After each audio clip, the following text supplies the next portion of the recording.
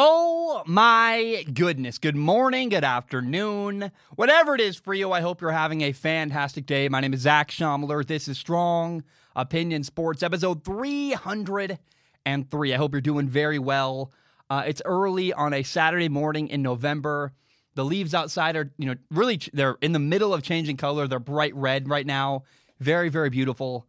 I was talked to somebody this morning who lives in Florida, and they saw my picture of the leaves on my Instagram story and went, "Oh, that's what it looks like when you have a season." I can't believe it.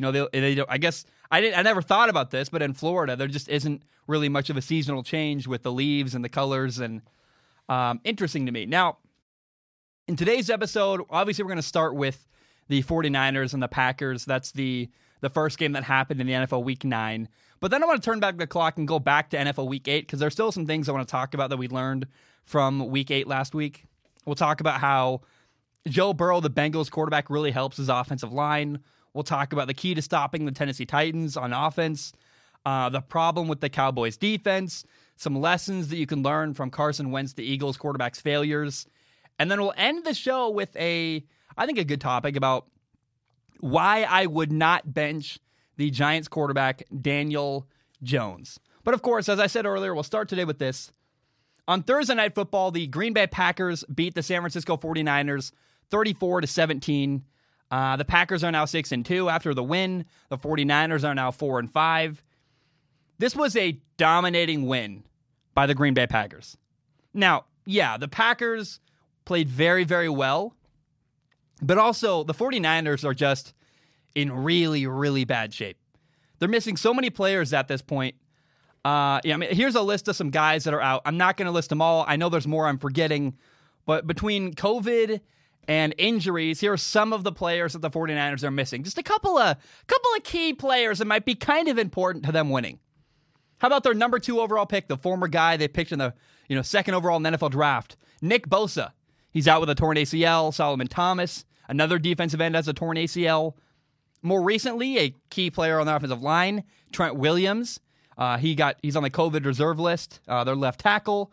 They also have 3 receivers, Brandon Ayuk and Kendrick Bourne, are on the COVID list. You have Deebo Samuel. He's both on the COVID list and hurt with a hamstring injury. The quarterback, a little bit important, Jimmy Garoppolo, is on the injured reserve with a high ankle sprain. George Kittle, I would call him the best tight end in football, has a fractured foot. He's on the IR. 3 running backs, Raheem Mostert, Jeff Wilson Jr., and Tevin Coleman, they're all out and injured.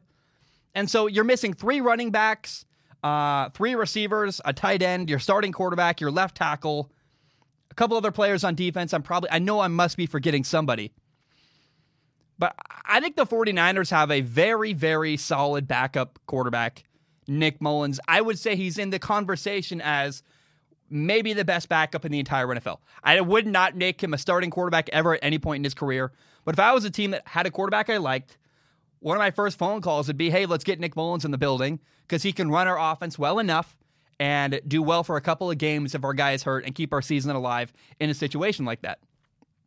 And I am not kidding. The 49ers quarterback, Nick Mullins, was literally throwing to a guy I had never heard of, Richie James. Now, Richie James, I guess, is out of Middle Tennessee State, I believe. I think I'm getting that right.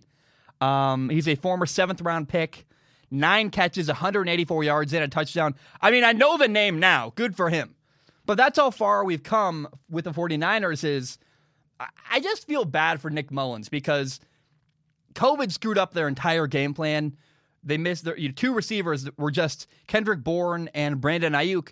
They found out right before the game started, hey, by the way, like a day earlier, hey, by the way, they're not going to play. So you got to scrap everything you have planned and, create a whole new game plan. And Nick Mullins had 2 turnovers, can't even say turnovers, where he got hit as he threw. I just felt bad for the guy. On a 3rd and 16, he got hit trying to throw to a check down. Probably just take the sack. The ball got popped up in the air and intercepted. Later, he was hit as he tried to throw and he fumbled. So again, I keep saying this, but I feel so bad for the 49ers. I was interested in their season. It's been totally nerfed by injuries and COVID. At this point, there's just no pieces in place. They got a great head coach, Kyle Shanahan. I would call him, I thought he was coach of the year going into this game, what he's done to try to keep their season alive. But I guess at the end of the day, no matter how good your coaching is, if you lose your entire roster, it just doesn't matter. You can't win games, and it really showed here. I mean, they were down 30-3 at one point in this game, the 49ers were. Now, look, Aaron Rodgers, the Packers quarterback, was amazing. He had 25. He was 25 for 31 passing, had 305 yards, 4 touchdowns, 0 interceptions.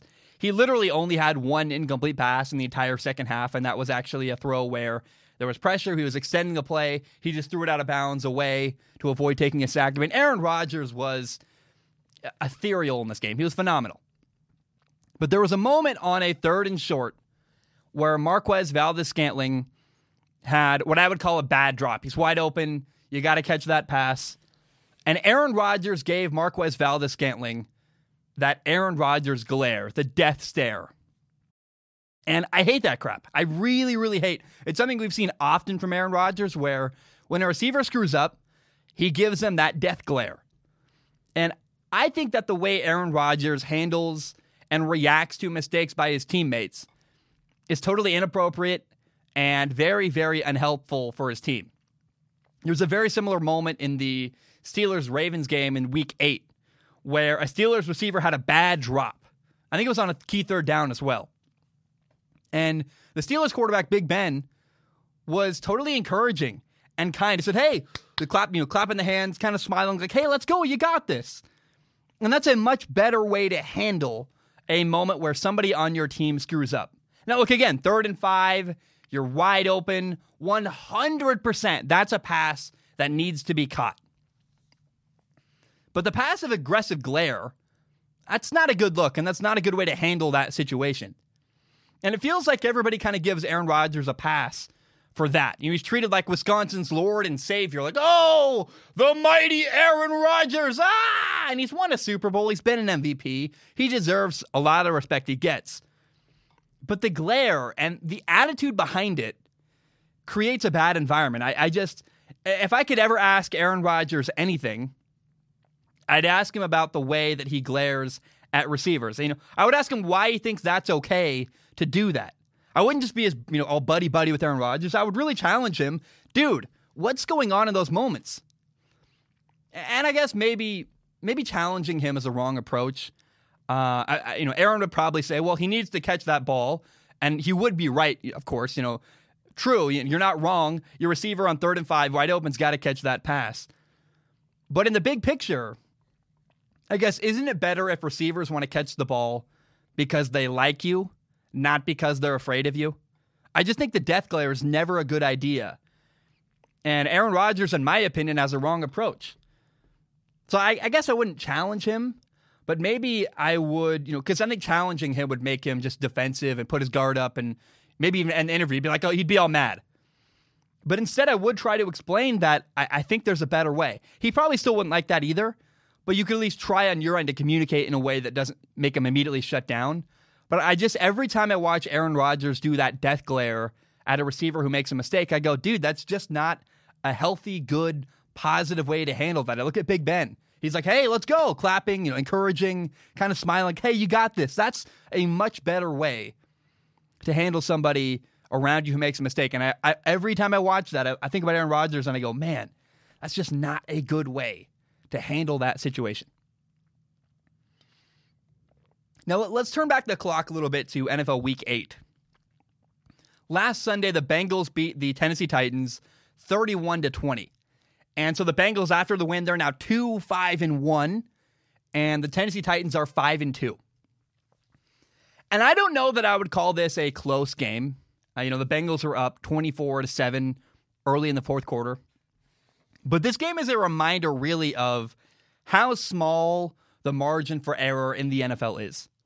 And, think about it this way. The Titans had 441 yards of total offense in this game. Actually, way more than the Bengals did. The Bengals had 300-something. Derrick Henry had 112 yards rushing. And the Titans did some really good stuff in this game. Things that I go, that's encouraging. That's good. Ryan Tannehill had this dime down the left sideline. Just a beautiful, perfect throw. There was another play where it's 3rd and goal. Technically 3-yard line. I would call it a 3.75 yard run, even maybe basically 4 yards, where the Titans ran for a touchdown. That's an impressive run, showing a lot of confidence in your running game. The Titans had a 10-play, 75-yard drive where 9 of their plays were running plays. It's just like impressive. Man, they were pounding the rock. So they're running the ball well. I thought Ryan Tannehill had a couple really good throws. Titans receiver Corey Davis had a really big day. He had 8 catches for 128 yards and a touchdown. And this is only the 4th time ever, by the way, that Corey Davis has had a 100-yard receiving game. And part of that is because, of course, the Titans are really heavy with running the football. They have been for a while. But also, Corey Davis was the number 5 overall pick in 2017. And it's kind of sad he's had such a muted career to this point. It's very disappointing for Titans fans. I think I would even say that Corey Davis has had a very, very disappointing career given how high he was drafted. But Corey Davis had this huge day, and it's kind of sad that a lot of success for him did not lead to a Titans victory. I mean, things went well. They're running the ball well. Ryan Tannehill has a couple big throws. Corey Davis had a big day. And in the end, really a couple of small things are what led to the Titans losing by a lot. It's funny how, again, the margin for error in the NFL is so small, where a couple small things can have a really big impact.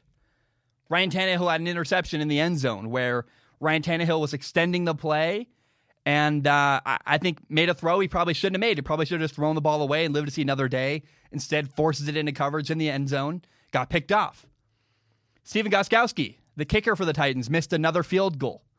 And I like Stephen Gostkowski, but he's really, really been struggling this year. He's 10 for 17 kicking. He also missed 2 extra points so far this year. And this game also kind of highlighted really how badly the Titans are struggling to generate a pass rush. Going into the game, and I guess even still this very moment as I talk, the Bengals quarterback Joe Burrow is the 2nd most sacked quarterback in the entire NFL. You would think, hey, wait, anytime you play the Bengals, you're like, hey, this is our day. We're going to get a sack. This is our day to finally show what we've been missing. And the Titans did not sack Joe Burrow once. The only quarterback who's been sacked more than Joe Burrow is Eagles quarterback Carson Wentz.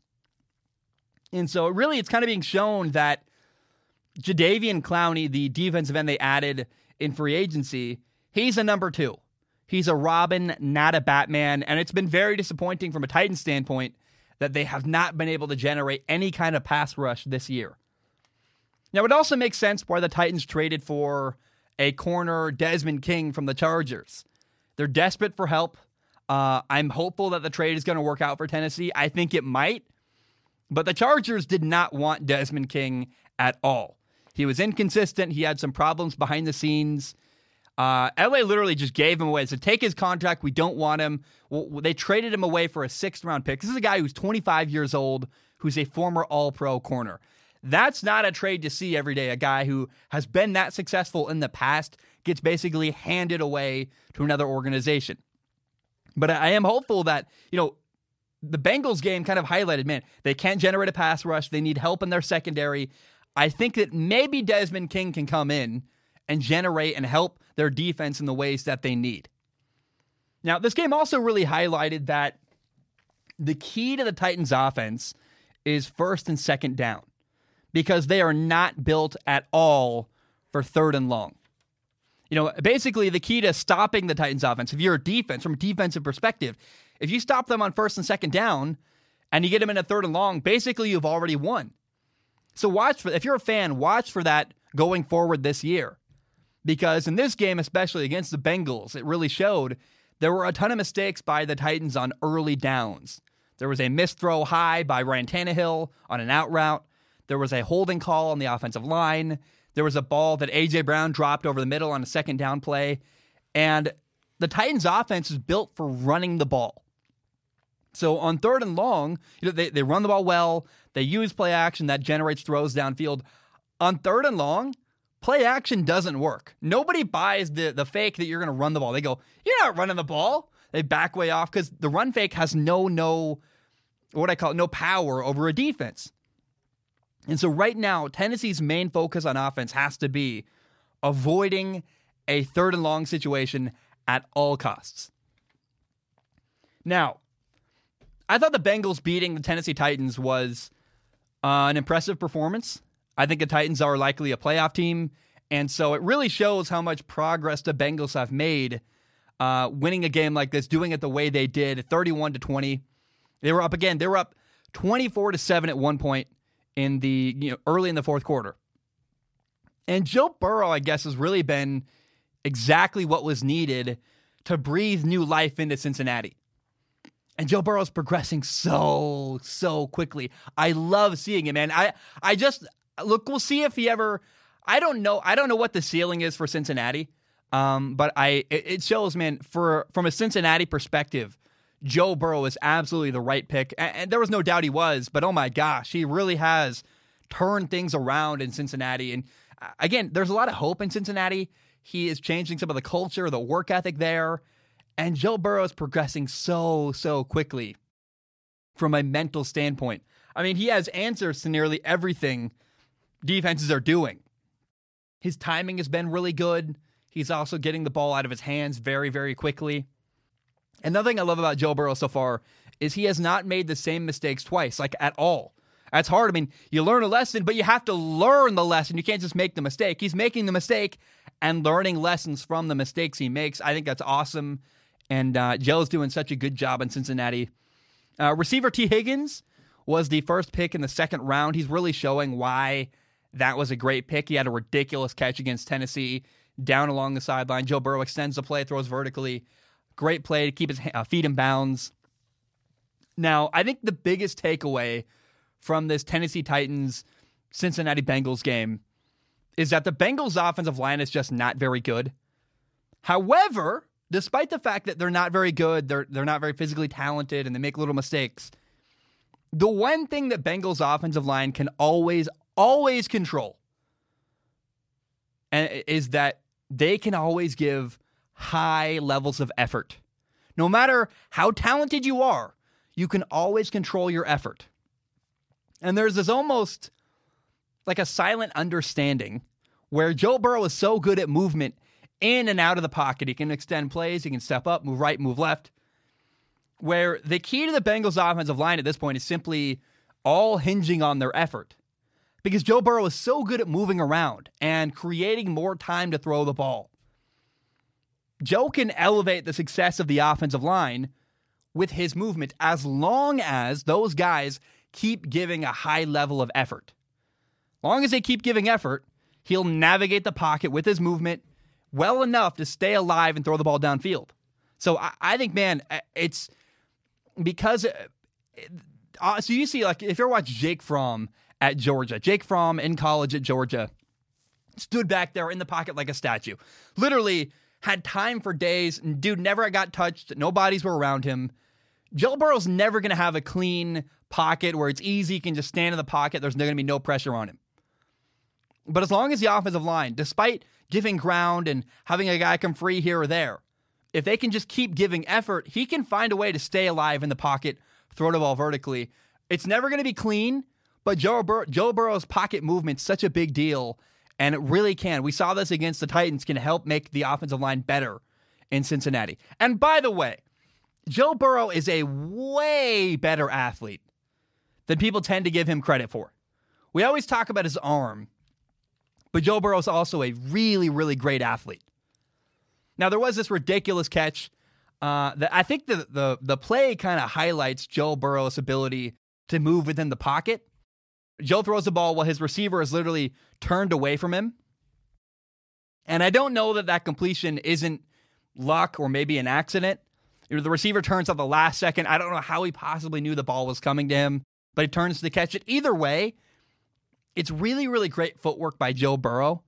And it shows like he really can use his legs to make his offensive line better with subtle movements in the pocket or extending plays. And that is how Joe Burrow makes his offensive line a little bit better. All right, guys, I'm going to take a short break. When I return, we will talk about the problem with Carson Wentz. We'll talk about why the Eagles' defense is struggling. And I'll end the show by talking about why I would not bench the Giants quarterback, Daniel Jones. My name is Zach Schaumler. I'm going to take a short break. I will be right back. All right, we are back. Again, I hope you're doing very, very well.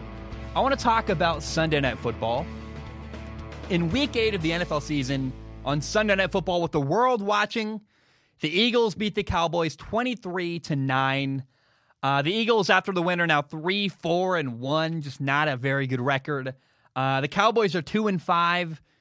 This was a very, very ugly game. The Cowboys had a rookie quarterback playing, Ben DiNucci. He's a 7th-round pick. And Ben was okay. Could have been worse. Had a lot of rookie mistakes. Mostly held onto the ball too long. He had 2 fumbles. But somehow, that's not the Cowboys' biggest problem. The Cowboys' biggest problem is their run defense. It's the worst in the NFL by literally over 200 yards. It's awful. And the Cowboys' defense has many, many problems, but the front 7, their defensive line, their linebackers, they are really struggling with communication, with trust, with gap integrity. There's a lot of missed assignments. There's some bad tackling angles. And if you've ever played linebacker, then you know about gap responsibility. Basically, every defender has a job in the running game. And there are gaps that need to be covered. And a gap is like the space between an offensive lineman. You have the A gap, which is the space between the center and the 2 guards. You have the B gap between the guards and the tackles. You have the C gap between the tackles and the tight ends. And then outside of the tight ends is the D gap. So if you're on defense, you have a gap that you are responsible for. And you have to trust that the guy next to you is going to cover his gap. You need to communicate all of this during shifts and motions by the offensive line. A guy comes across, hey, out, things like that. You got to talk and communicate, and it has to be clear what your responsibility is every play on defense. And a lack of trust and a lack of communication is causing so many problems. Guys are in the wrong gaps. Guys are overcompensating. They don't trust the guy next to them. So I got to cover his gap and my gap, which is just not true at all. You got to trust that he's going to do his job. I'll do my job. There are missed assignments. It's a mess right now in Dallas. There are all kinds of problems. And basically, the Cowboys are struggling with football fundamentals, where I think their defense would have been bad regardless of what happened this year. But 100% COVID and having a really weird offseason, no preseason, that's definitely made it worse in Dallas. I'm kind of learning, I guess, that the preseason is really more important than I would have thought. It's affected defenses for sure this year. The weird offseason really hurt Dallas, and it's causing all kinds of ways for Dallas to screw up the football fundamentals. It's making their defense even worse than it would have been. But the Dallas Cowboys have to focus on communication, trusting the guy next to you, and then just, find the right assignments. You got to stop leaving gaps wide open. I watched the Eagles-Cowboys game. There's like a 17-yard run early on where Jalen Smith, a guy who I thought was a good linebacker, is just not in his gap. He's not where he should be at all. And then he takes a bad angle to get the tackle. It's just a mess. It's really, really bad. And those are the things that the Cowboys are struggling with right now. Trust, communication, and I guess gap integrity. It's the basic fundamentals of football. And that's why the Cowboys defense has been so bad against the run. Now, so the Eagles beat the Cowboys, and it wasn't really pretty. They were actually losing 9-7 at halftime. But against Dallas, Carson Wentz had 4 turnovers, 2 fumbles, and 2 interceptions. And a lot of lessons can be learned from Carson Wentz failures. The biggest lesson, in my opinion, is basically that Carson Wentz is trying to do way too much. He's trying to be Superman. And the Eagles have been hit by a ton of injuries. I think Carson Wentz is trying to compensate to make up for it. Okay, we may not have the guy we need there and there and there, but I'm going to put the team on my back and carry us to compensate for all the losses. He's holding onto the ball way too long. He's making risky throws. He's forcing throws into coverage. And I often relate playing quarterback to being a race car driver. I do that all the time. And, the offense and the system, the play calling, I call that the race car. And therefore, the quarterback is the driver. And the problem is right now, the Eagles' offense is not a sports car. They're more like an old, beat-up junker car. So you can have a race car driver, but he's driving a horrible car that's not actually a race car. And Carson Wentz hates losing. He's very, very competitive. And his fear is that if I just do my job and do it normally, I'm not going to be able to help my team enough to win football games. And so Carson's competitive nature is part of the problem right now in Philadelphia. But Carson needs to realize you can't add to and be part of the Eagles' problems on offense. Okay, you're missing a guy. He ran the wrong route. He did this. He did this. He did that. You can't compound a mistake with your own mistake and add to the problem. So Carson Wentz just needs to execute and do his job. Do your job. Execute the offense. I always say drive the car down the road. Your job as a quarterback, you're in charge of this you're driving this incredible, nice sports car. Drive the car down the road. Do the little things. Execute. But the problem is Carson doesn't trust anybody around him. And he doesn't trust the system around him. Doesn't trust the play calling. And so if Carson Wentz ever gets benched, two things will have happened. Number one, it would mean that the Eagles are sick of his antics. They're sick of Carson's crazy plays, throwing the ball across the field and doing dumb stuff. But it would also mean that number two, Jalen Hurts, the backup quarterback, will have been doing a better job simply executing the offense. He's not doing any crazy stuff. He's taking all the throws that are there and doing the little things right. Carson Wentz is struggling with the little things. He needs to simply execute the offense. Again, just drive the car down the road. Just drive the car, Carson. That's all you got to do. Stop trying to do these wacky things where you roll out right and you hold on to the ball way too long, you get sacked and you fumble or you throw the ball into traffic. Because Carson Wentz is incredibly talented. I would say that he is one of the most talented, physically gifted quarterbacks in all of the NFL. And I just think that Carson Wentz has to stop getting in his own way. He's got an incredible arm. He can run. He can make all kinds of plays, but he's got to execute and do the little things right if he wants to keep his job, basically. He's got to turn things around and start executing and stop making these crazy, ridiculous, attempts at trying to be Superman. Now, there are two more small lessons you can learn from Carson Wentz and his problems and his mistakes. These are mistakes that led to turnovers where, first there's an interception on a deep ball to John Hightower. Hightower is running a deep post, and Carson throws it really to the wrong location. He's got to lead John Hightower across the field away from the defenders where there's really nobody. If you look at the middle of the field, kind of across the field to the right side, there's nobody on that side of the field. Lead your receiver away from a defender. Instead, Carson throws it more vertical and helps the young rookie corner for Dallas get an interception. Instead of throwing it across the field, it gets picked off because he left it too vertical down the field. Now, the final lesson is this. I always say that young quarterbacks have to know when a blitz is coming, and you need to know where it's coming from and how to beat that blitz with a throw. So on a 4th and 3, Carson did not recognize Cowboys linebacker Leighton Vander Esch blitz right up the middle. And the lesson here is that if a team blitzes, that means that there's a weakness in the coverage. Either they're in man coverage downfield or a void has been opened up in zone coverage somewhere in their coverage. And Vander Esch blitzing left a void wide open in the middle of the field. And Carson not only doesn't see the blitz, he also does not see Greg Ward standing wide open, number 84, standing wide open in the middle of the field. I mean, there are literally two Eagles receivers wide open in the middle. So, young quarterbacks, you always have to understand how to beat a blitz. You have to have a plan. What's your plan?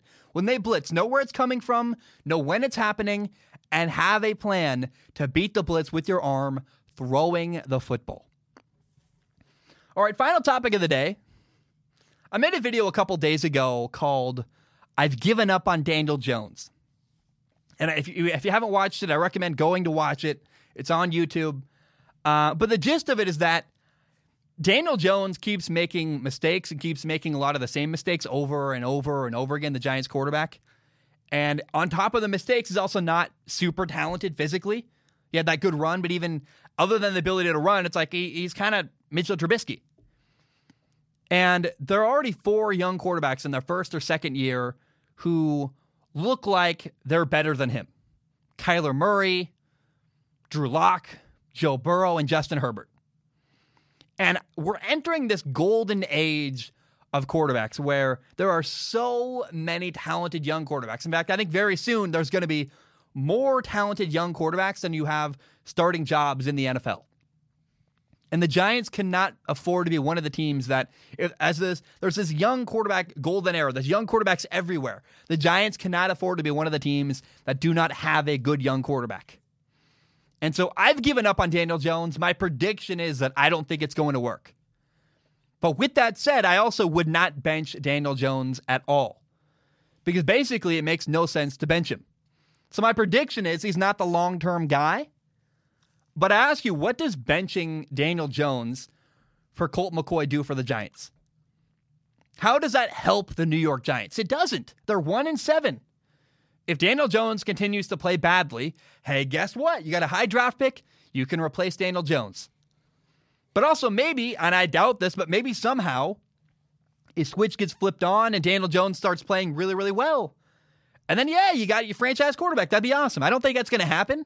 But my point is that there's no benefit to benching Daniel Jones. My prediction is it's not going to work. I literally said I've given up on Daniel Jones. But what that means is I do not think that as the year plays out, he's going to turn out to be the long-term guy. But you still got to keep playing Daniel Jones all year. See how things turn out. You're likely going to have to replace him. But benching Daniel Jones does nothing helpful for the New York Giants. All right, guys, that's all I have. Thank you so very much for tuning in. I love you. I appreciate you. I'm gonna go to bed. Really, I've got this weird sleeping schedule now where I'm awake for 8 hours, and then after 8 hours of being awake, I go to sleep. For 4 hours. 8 hours awake, 4 hours of sleep, 8-4, 8-4, 8-4, on and off, on and off. And it's working really well. So I am gonna go to sleep for 4 hours. I will edit the show and put it out to the world. And I hope you enjoyed. I hope you have a great day. I love you. I think I'm going to later, in my next 8 hours, I'm going to record predictions versus reality for NFL Week 8. And then hopefully record some NFL predictions for Week 9 coming up. Hope you have a great day. After I record that show, then I'm going to watch the USC-Arizona game. That'll be really fun. The Georgia-Florida game is today. Notre Dame-Clemson. We'll do some Ask Zach questions. All that stuff is up ahead in the next episode or two. But I appreciate you. I love you. I hope you enjoyed the show. Have a great day. Bam, we are done.